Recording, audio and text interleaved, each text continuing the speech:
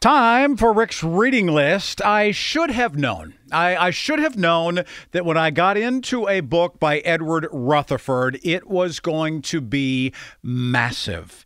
That it was going to be so in-depth that while I yearn for learning those sorts of things, I should have known that it was going to take a while to get through it. This is somebody who was educated, Edward Rutherford, at Cambridge and then on to Stanford University in California, born in England, who had written a book about the history of Salisbury and Stonehenge. His second book was about the history of Russia. Then he went on to do a book, basically a 2,000-year history of the city of London.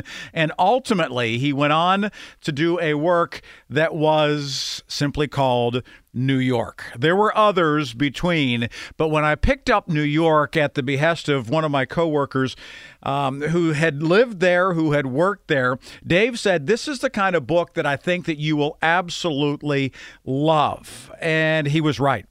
The book itself starts back basically in the 1500s, perhaps early 1600s, as Native Americans and Dutch are intermingling in the area in and around New Amsterdam, which ultimately becomes New York when the Dutch ultimately turn it over to the British.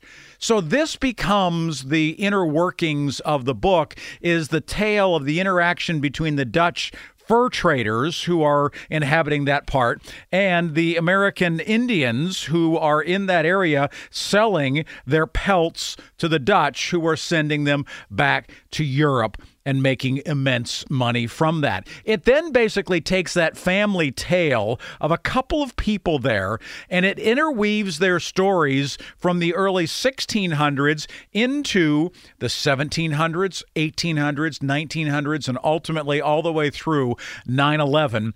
And why that happened in New York City.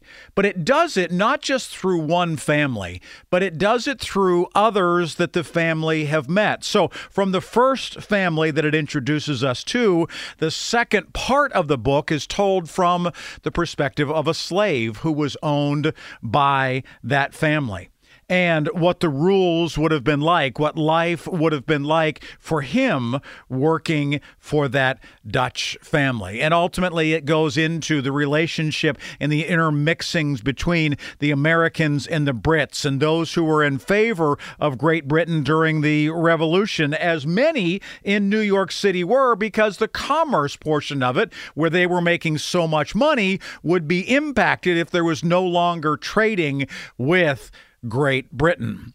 It goes from that into the times of the Civil War, and from that it goes into the early part of the 20th century, where there was a run on many of the trusts, and it starts to talk about these magnates who were there, these magnates, so the people like the J.P. Morgans, the people like the Vanderbilts, the people like the Carnegies, right? There were so many, the Fricks, so many people from Pittsburgh were sort of part of that world, and also part of this world as well. But it does it in a way that you really have an understanding of, despite the fact that New York is now one of the largest cities in the world, it also gives you a way to understand through multi-generational, multi-family storytelling what an area is truly like.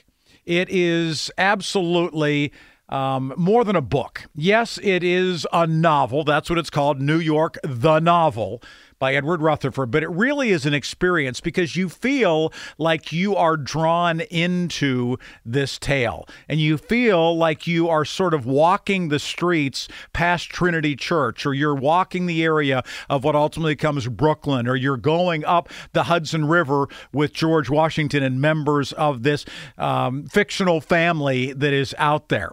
It is a tremendous way to wrap a story around mystery and fantasy, and at the same time, the true history that indeed had happened there. Now, this is not something that you just say, I'm going to pick it up and read it on the weekend. It's 860 pages.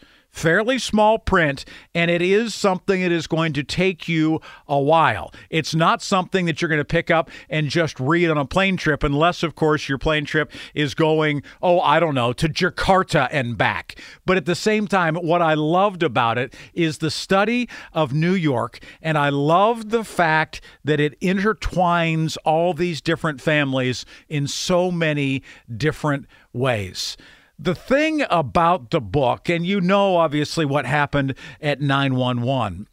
You know what happened at 9/11. You understand so many things because that's something that has happened in our lifetime. But so many other parts of this story did not.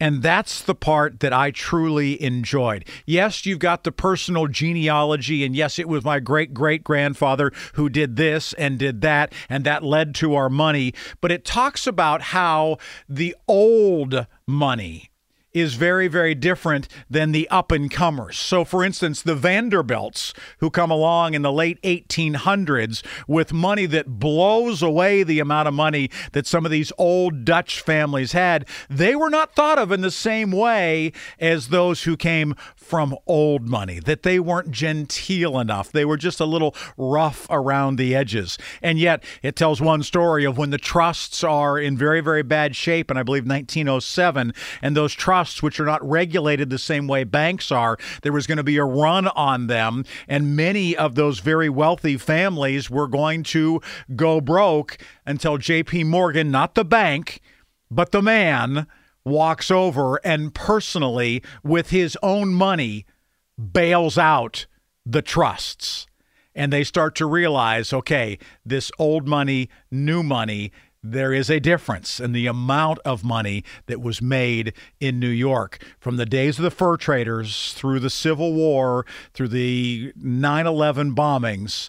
It is immense, like the book written by Rutherford. Again, this is not something that I recommend that you just pick up and say, I'm just going to sit. It requires an awful lot of sort of thinking through it as you go. But I love that kind of stuff. It reminds me of the type of research done by what is probably my favorite author, which is James Michener, that it gives you a 500-year look, if you will, at the city of New York, the people who live there, why they do some of the things that they do, and why it has become one of the magnificent cities in the world. Whether you like New York City or not is not the point. I promise you, if you pick up Edward Rutherford's book called New York, the novel, and you give it a try and you give it time, you will walk away from it saying, you know what? There is so much that I did not know about a place that we think we do not like.